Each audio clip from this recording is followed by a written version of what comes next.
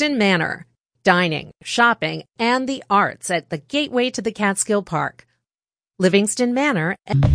Hello, and welcome to the local edition. News and information to keep you connected in the Catskills and Northeast Pennsylvania. I'm your host for this Friday evening, Patricio Robayo. It's Friday. We made it. Let's take a breather here. Thank you for spending your Friday evening with me. Hope you're doing well. Hope you're staying safe. In the second half of the show, we'll be interviewing Lisa Titus, a poet and English professor, discussing her latest poetry book entitled First Time, Every Time. But before we delve into that, it's Friday, which means every Friday we check in with the one and only Chris Rowley. We head over to Ellenville and find out what the Schwankirk Journal is writing about. Chris, you have an article this came out about the mayor, the outgoing mayor for Ellenville. It seems like he had a recent meeting and had a touch of flair in this meeting. Yeah, he left with some spectacular flair and overall a party. It was the meeting of just about the top meeting of all time in some ways. So the village hall, the courtroom was packed. There was a lot of people standing at the back. There were lots of kids. It was a kind of family event as everything. There was a huge cake that the village staffers, village clerk Tracy and Michelle Booth had pulled together. There was a great atmosphere going, and Jeff was basically signing off after 21 to 22 years as the mayor of Ellenville. The new mayor, Evan Trent, he was there quietly in the back, along with some of his voters and everything. And we got to be clear, Kaplan lost pretty decisively. I think the percentages were like 60% for Trent.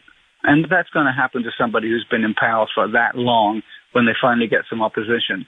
Anyway, he was saying his farewells and this, that, and the other, and he gave some nice props to everybody, including the Schwankirk Journal.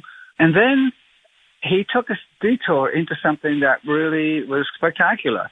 He mentioned a developer, Levi Hecht, who works and operates all over. He works in Sullivan County, he works in Liberty, he works in Ellenville and Warsing, whatever.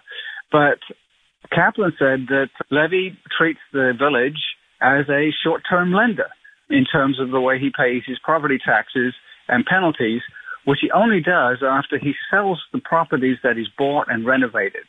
Kaplan commended this. He said that during his time as mayor, Levy had bought as many as 100 houses over that period, and had turned them from being downgraded and a bit rubbish, really, into homes that were up, ready to be sold back on the market. And there were two things to this. First of all, the thing with the property taxes, which that was going to set people back a little bit. But Kaplan said he's not getting away with anything, I want to thank you, Levy. And then he went on to something that's fairly explosive to say that basically by doing that, Levy, who by the way is Avitcher, that's one of the sects of Hasidim, one of the more open and friendly sects, that by doing that, Levi Hecht had prevented Ellenville becoming another Bloomingburg, which is a story I'm not going to go into here, but where everyone knows about it, where the Satmar Hasidim of Curious Joel had taken control, and that he had prevented that. Some of us in the audience were rocked, put it that way, because this is a very inflammatory stuff, and we knew there's going to be a major news story. And Kaplan credited Hecht as a point person for different investors who contributing to the village's stability by doing that. And he noted that problems had occurred with the other sects in Monticello and Liberty and other places. And he said that the answer to that is Levi Hecht. Levy bought these properties, rectified their problems, and sold them on the open market. So that base, which they used elsewhere, didn't happen in Ellenville. Anyway, as we progressed after that, there were other things that were discussed. Other people were praised. There was the atmosphere was very solemn. And he ran quickly through, and I wrote this up really, the 22 years, because in the aughts, Ellenville was on the ropes. Ellenville was like somebody who had gone two rounds with Mike Tyson at his prime. First knockout was the loss of Schrade Imperial, which closed the big factory. The next one was when Hydro Norilsk closed out the old VAW aluminium smelter plant, despite promising not to, so that By the middle of that decade, Ellenville had lost hundreds of jobs and was just spiraling into a complete morass. So that was that one. And then, of course, there was the pressure from the DEC for Ellenville to get its act together and do something about its wastewater. And that brought in the whole business of this relatively new wastewater treatment plant. Oh, man, it's the way those things come, right? As soon as you get yourself off the mattress, off the canvas to stand up, here he comes again. Wham! Yeah. Anyway, and at that point, this is about the time when Marcus Giuliano and his wife started Aroma Time Bistro. That was the only thing, the only light in downtown Ellenville. Everything else was shuttered. There was just all empty storefronts, which meant, of course, that Aroma Time Bistro was very crowded. But that was it. And then carefully, slowly, with help from the village in some ways and other ways, it's come back. And as Kaplan noted in an interview with me, he said basically, today, the issue in Ellenville is finding a parking space in the evening. Not that long ago, it was way too easy. And that's the kind of problem that we're not unhappy to see. Yeah, he's right. It's picked up that way and become much more of a happy block there with the restaurants and, of course, the Shadowland Theater, which soldiered on right through the dark period. And he said some other interesting things. He said that he first ran for office, a judgeship, back in 1980 when he was 27. And he said, I love municipal government, but I hate politics. And he noted that was weird because he is a politician. Yeah. But he also observed, and this is true, I think, that local municipal politics does the most for you, taxpayers, and as you go up the ladder, it costs you more and they do less. Part of that is they have more things than their remit, like aircraft carriers and so on. But it is true that people don't pay as much attention to the local politics as they should, but that is the stuff that really affects us. Anyway, he laid love on the village staff, who have been terrific, and of course the streets department with Michael Jeter, who's an amazing guy, and of course his wife Marla, who works at the Ellenville School District. Alvin Trent also works at the Ellenville School District, where he's the IT person, and he will be the next mayor. And there were all sorts of, what can we say, platitudes, praise, whatever. The town of Wolston was there. That's Terry Houck, the supervisor, who presented Kaplan with a plaque to honor his decades of service to both village and town. And I like this quote that I got from Elliot Auerbach, who is another long-standing Ellenville figure and I think he's a former mayor himself, said that Jeff leaves a great legacy, managed the village through some difficult times, and then he made this point. Most recently, COVID. We should recall that during that dark moment, Jeff did a pivot and called on the restaurants to be open in the Streets program. That's STR capital EATS program. Yeah. Serving was outdoor on the restaurant block on Canal Street on a few evenings a week. And they got a band came down to play in front of the Shadowland. The Shadowland put on the power for that. The restaurants put tables out there, and it really became a party in the middle of the COVID, really dark time, on the block, the restaurant block in Ellenville. And that could be laid certainly in part, a large part, to Kaplan during his mayoral period. That was quite the meeting. And was there any backlash on what he said about the preventing those developments happening? Yeah, there's a little bit, not so much about that, because I think people are quite happy that it wasn't Bloomingburg, but the fact that Levy, as a business practice, buys something, doesn't pay the property taxes until he sells it, that I think will rankle with people. Definitely will, but what I can tell from your reporting is that the village the town will actually make the village whole again. The county should make the village whole again, so that's good news. Again, thank you so much. We're talking to Chris Rowley from the Shawangunk Journal. We'll take a short break, and when we come back, we'll talk to poet Lisa Titus about her new poetry book. We'll be right back. I met my love by the gasworks wall. Dreamed a dream by the old canal. I kissed my girl.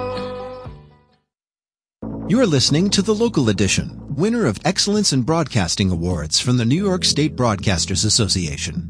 Radio Catskill, Listen local.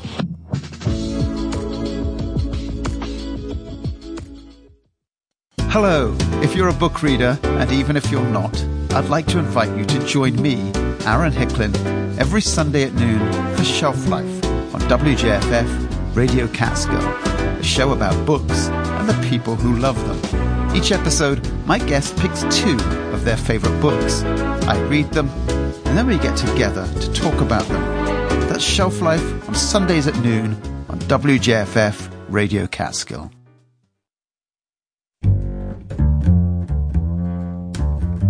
This week on Selected Shorts, Etgar Keret, Rumaan Alam, and Gish Jen tackle the basics. Who, what, where. A child tests his boundaries, a father gets lost in himself, and a grandmother lives in 2 worlds. I'm your host, Meg Wolitzer. Please tune in. Sunday night at 7 on Radio Catskill.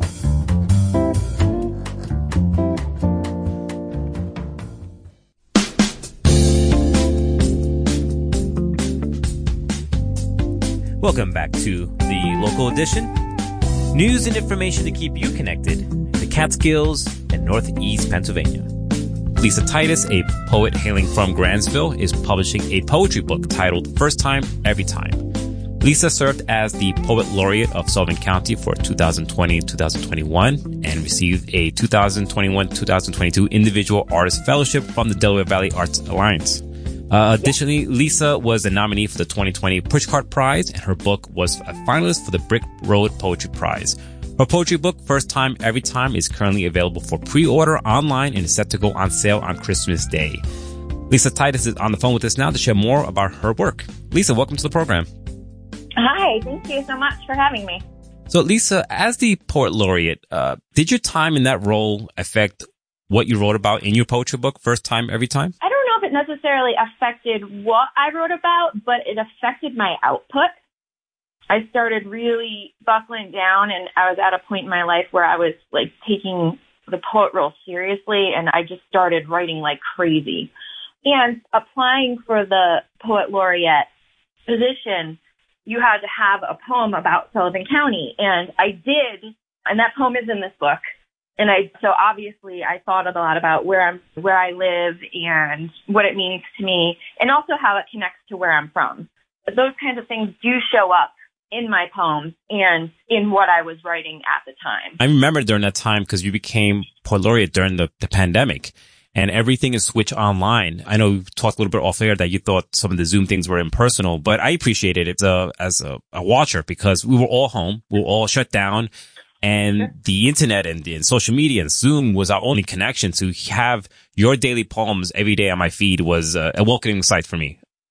Oh, thanks. Yeah, that is the one thing I did. The poems I put out every day. That was something that I really enjoyed doing. It felt good to me, too. I felt like I was doing something. And that was like a strange time for all of us. So I can totally understand that. And I'm glad that people enjoyed it and were listening in. Now, the title of your book, First Time, Every Time, can you explain more about the title, how you came up with it, and you explain how looking at the world in your way influenced what you wrote in your poetry? The easy answer is it's actually a line in my book, in one of the poems. But I always have my teachers of poetry and the poets that I've read.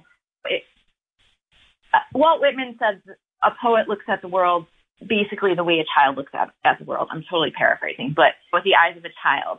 And that sort of sticks with me when you are writing about experiences, when you're writing about things that you witness or observations. You have to look at them brand new. And that's where that whole idea comes from. And it also, to me, is a bit of a reinvention personally. So that it fits there too. So it just all came together in that title. You dedicated your book to women, saying that their stories are important. So you could talk more about that dedication. How does this dedication show up in your stories and messages in your poetry book, First Time, Every Time? For me, the book, most of the poems come from a first-person perspective, and always, when I teach, I tell my students you can never, the eye of the poem, you never assume the eye of the poem is the poet. That's the first rule. So it's, for me, the eye of the poem could be any woman who has experienced any of the things that I write about. So coming to it from a perspective of sometimes women's voices aren't always taken seriously. Sometimes women's voices are ignored, silenced. And for me, this is, and again, it's always a little bit personal too, the idea of, you know what, it's time for me to express the way that in an authentic voice. And that to me is a connection to other women who never felt like they could be authentic, that they could not express in the way that they felt was true to them. So, and the stories, like I said, I think many of my poems are narrative in nature. There is some lyricism in there as well, but they do capture women's stories, women's experiences in different ways, some ways that might not be super comfortable for other people. But to me, that's part of the learning.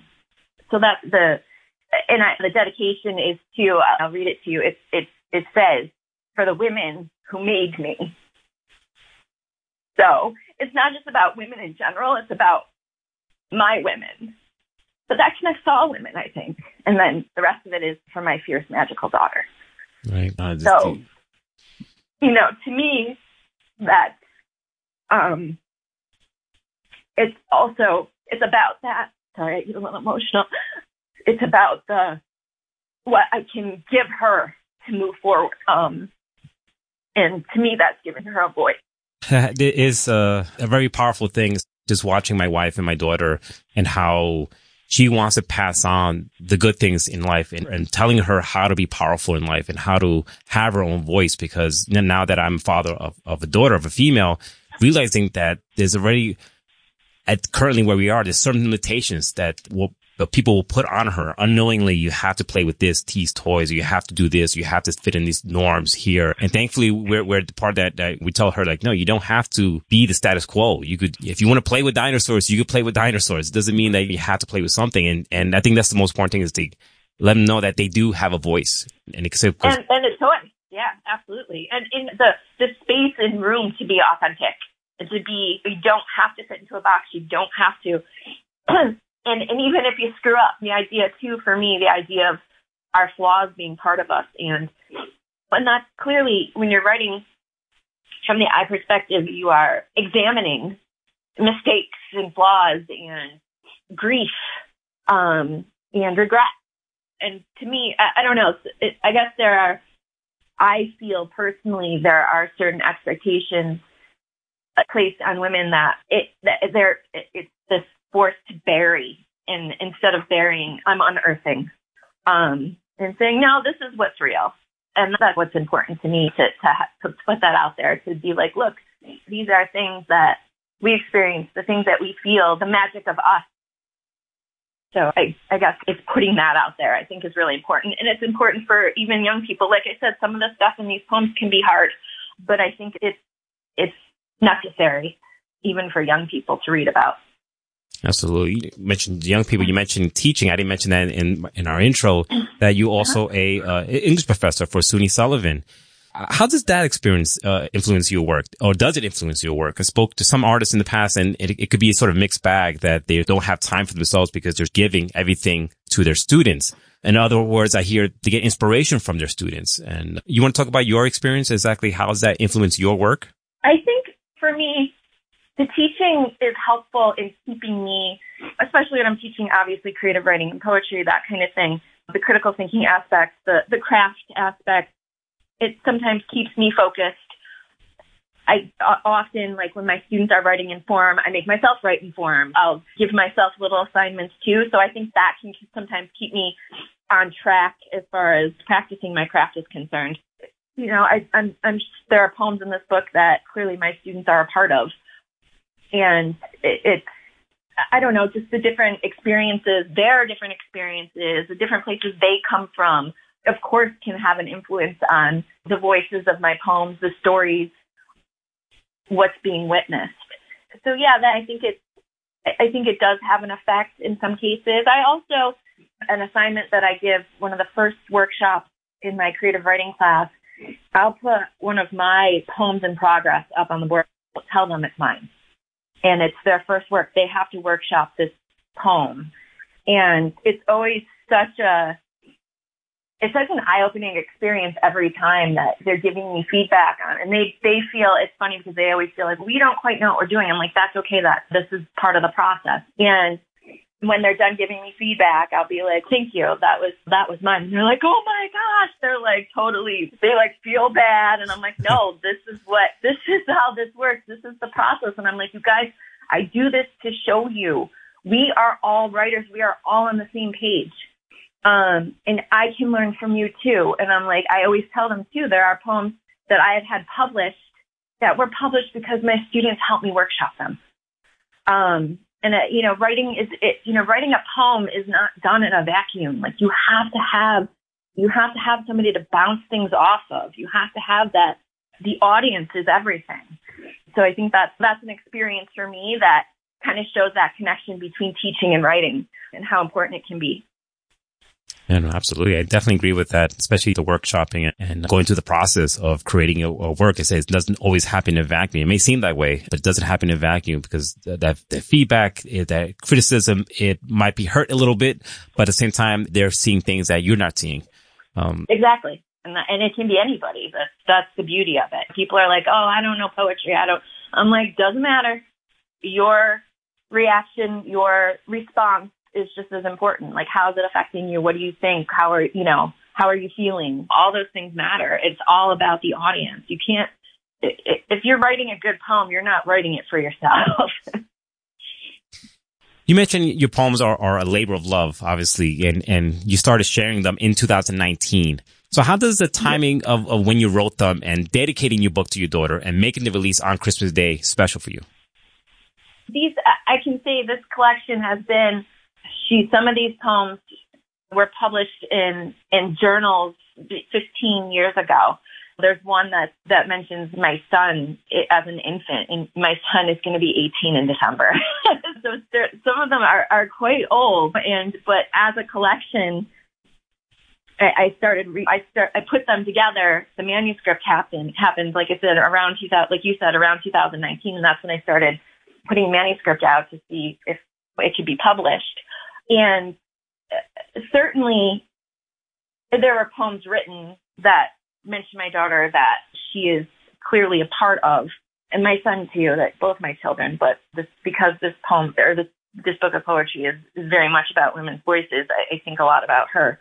So I don't know, I guess it's special just because, like I said, the idea of her being able to understand how women can be witnessed and experienced and heard, I'm hoping that will empower her and to see herself in poetry. I think everybody should see themselves in a poem. It's an experience that changes the way you see yourself.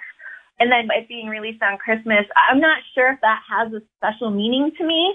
I'm not going to lie, I just was like, okay, that's fine. Yeah, Christmas doesn't have really a special meaning to me. It's a lovely time of year and that kind of thing, but it doesn't really, the release of the book on that date isn't a special thing for me. I was just like, I'm just so excited that this is happening that my editor was like, oh, let's release on Christmas. I was like, yes, let's. So yeah, sorry, I don't have a very interesting answer for that, but. I have a poet on the phone with me now, and you have a poetry book. So can you read us one of your poems from your book? Sure, I would love to. Is there anything anything that sort of stands out to you that would be hard to do, but encompasses your poetry book? But you know what? I'll do this one just because I've been talking a lot about women's voices and being heard and that kind of thing. This is a sort of short one, and it was written, I think, in a bit of a rage, but I think that comes true. It's called "It's Best You Say If You Keep That Opinion Between Us." When told to be silent, my body goes deaf. A flatline squeal flashes red behind my eyes. My tongue seizes up. The girls I never kissed goodbye buried inside of me shudder. They were always the quiet ones, forced to hide truths to keep monsters safe. Hush me, and my fangs sharpen. I unravel at the seams in a litany of blood growls. My thorny mouth thickens with the wildness of zombies resurrected by a gentle suggestion. They stagger out rush into this muddy river of risk that sucks them under again and again, but they rise without quit.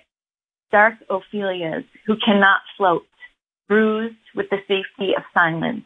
The scabbed trigger picked raw, words unfettered, mouth opening. That's Lisa Titus reading one of her poems from her poetry book, First Time, Every Time. Now I say the book is available for pre-order. Once the book is officially released, do you have any plans for the book? Are you doing a book tour, any kind of readings, anything like that? I'm definitely doing a book release party at Cabernet Frank's sometime in December before Christmas. That is our thought. We have not quite nailed down a date yet. I'll try to get that on social media as soon as we know. So we're definitely doing that. And then I was waiting to have the books in hand, which I do now. So I'm going to be hopefully talking to some of my contacts at the local libraries and hitting up some local bookstores. I'm hoping to do that kind of thing. And I'm also going to go home to Western New York and try to do the same thing out there, get my local people interested and aware, and then I'll go from there. So that's my plan for now. Where can folks pre-order the book or order it once it goes released? So right now you can go to Brick Road Poetry Press and it can be pre-ordered there. They say that they're shipping on December 4th. Yep, so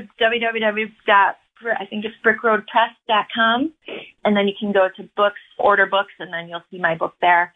Yeah, so you can do that. And then I'm not super sure how, once it's actually released on Christmas, how that works. I do know that it goes to third-party sellers then, but I'm not sure where or how or that kind of thing. So I don't have that information. But again, once I get it, I will be making that available publicly.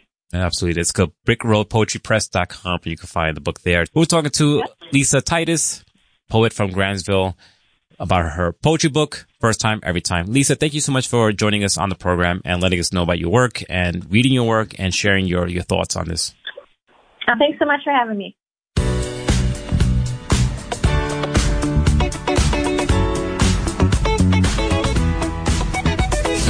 And that does it for this edition of the Local Edition.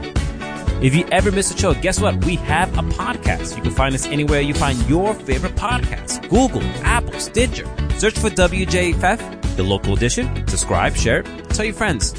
Find us on social media. We're at WJFF Radio Catskill. We're on Facebook, Instagram, TikTok, LinkedIn. Wherever you are in social media, we're there. Visit our website at wjffradio.org, the Local Edition. You can find upcoming guests, see past guests, and you can even listen to the show. You've been listening to the Local Edition. I've been your host, Patricio Robayo. We'll be back on Monday talking to the Sullivan County government about foster care. And don't forget, tomorrow in Barryville is the Barryville Tree Lighting. It's happening at 7 p.m. We are broadcasting it live on Radio Catskill, starting at 7 p.m. I'll be there. Will you?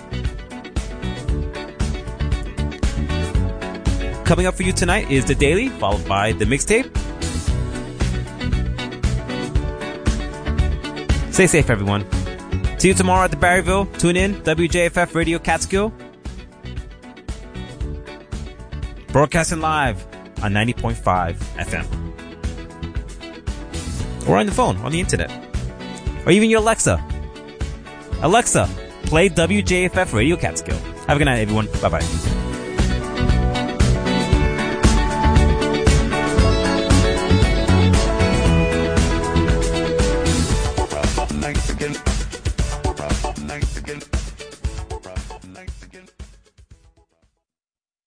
Radio Catskill supporters include Sullivan Catskills Visitors Association, SullivanCatskills.com, Catskill Brewery, brewing ales, lagers, and mixed fermentation beers in a LEED Gold certified building, plus a food truck and beer garden at Exit 96 off Route 17 in Livingston Manor, CatskillBrewery.com, and listeners like you who donate at WJFFradio.org. You're listening to Radio Catskill. WJFF Jeffersonville. W233AH Monticello.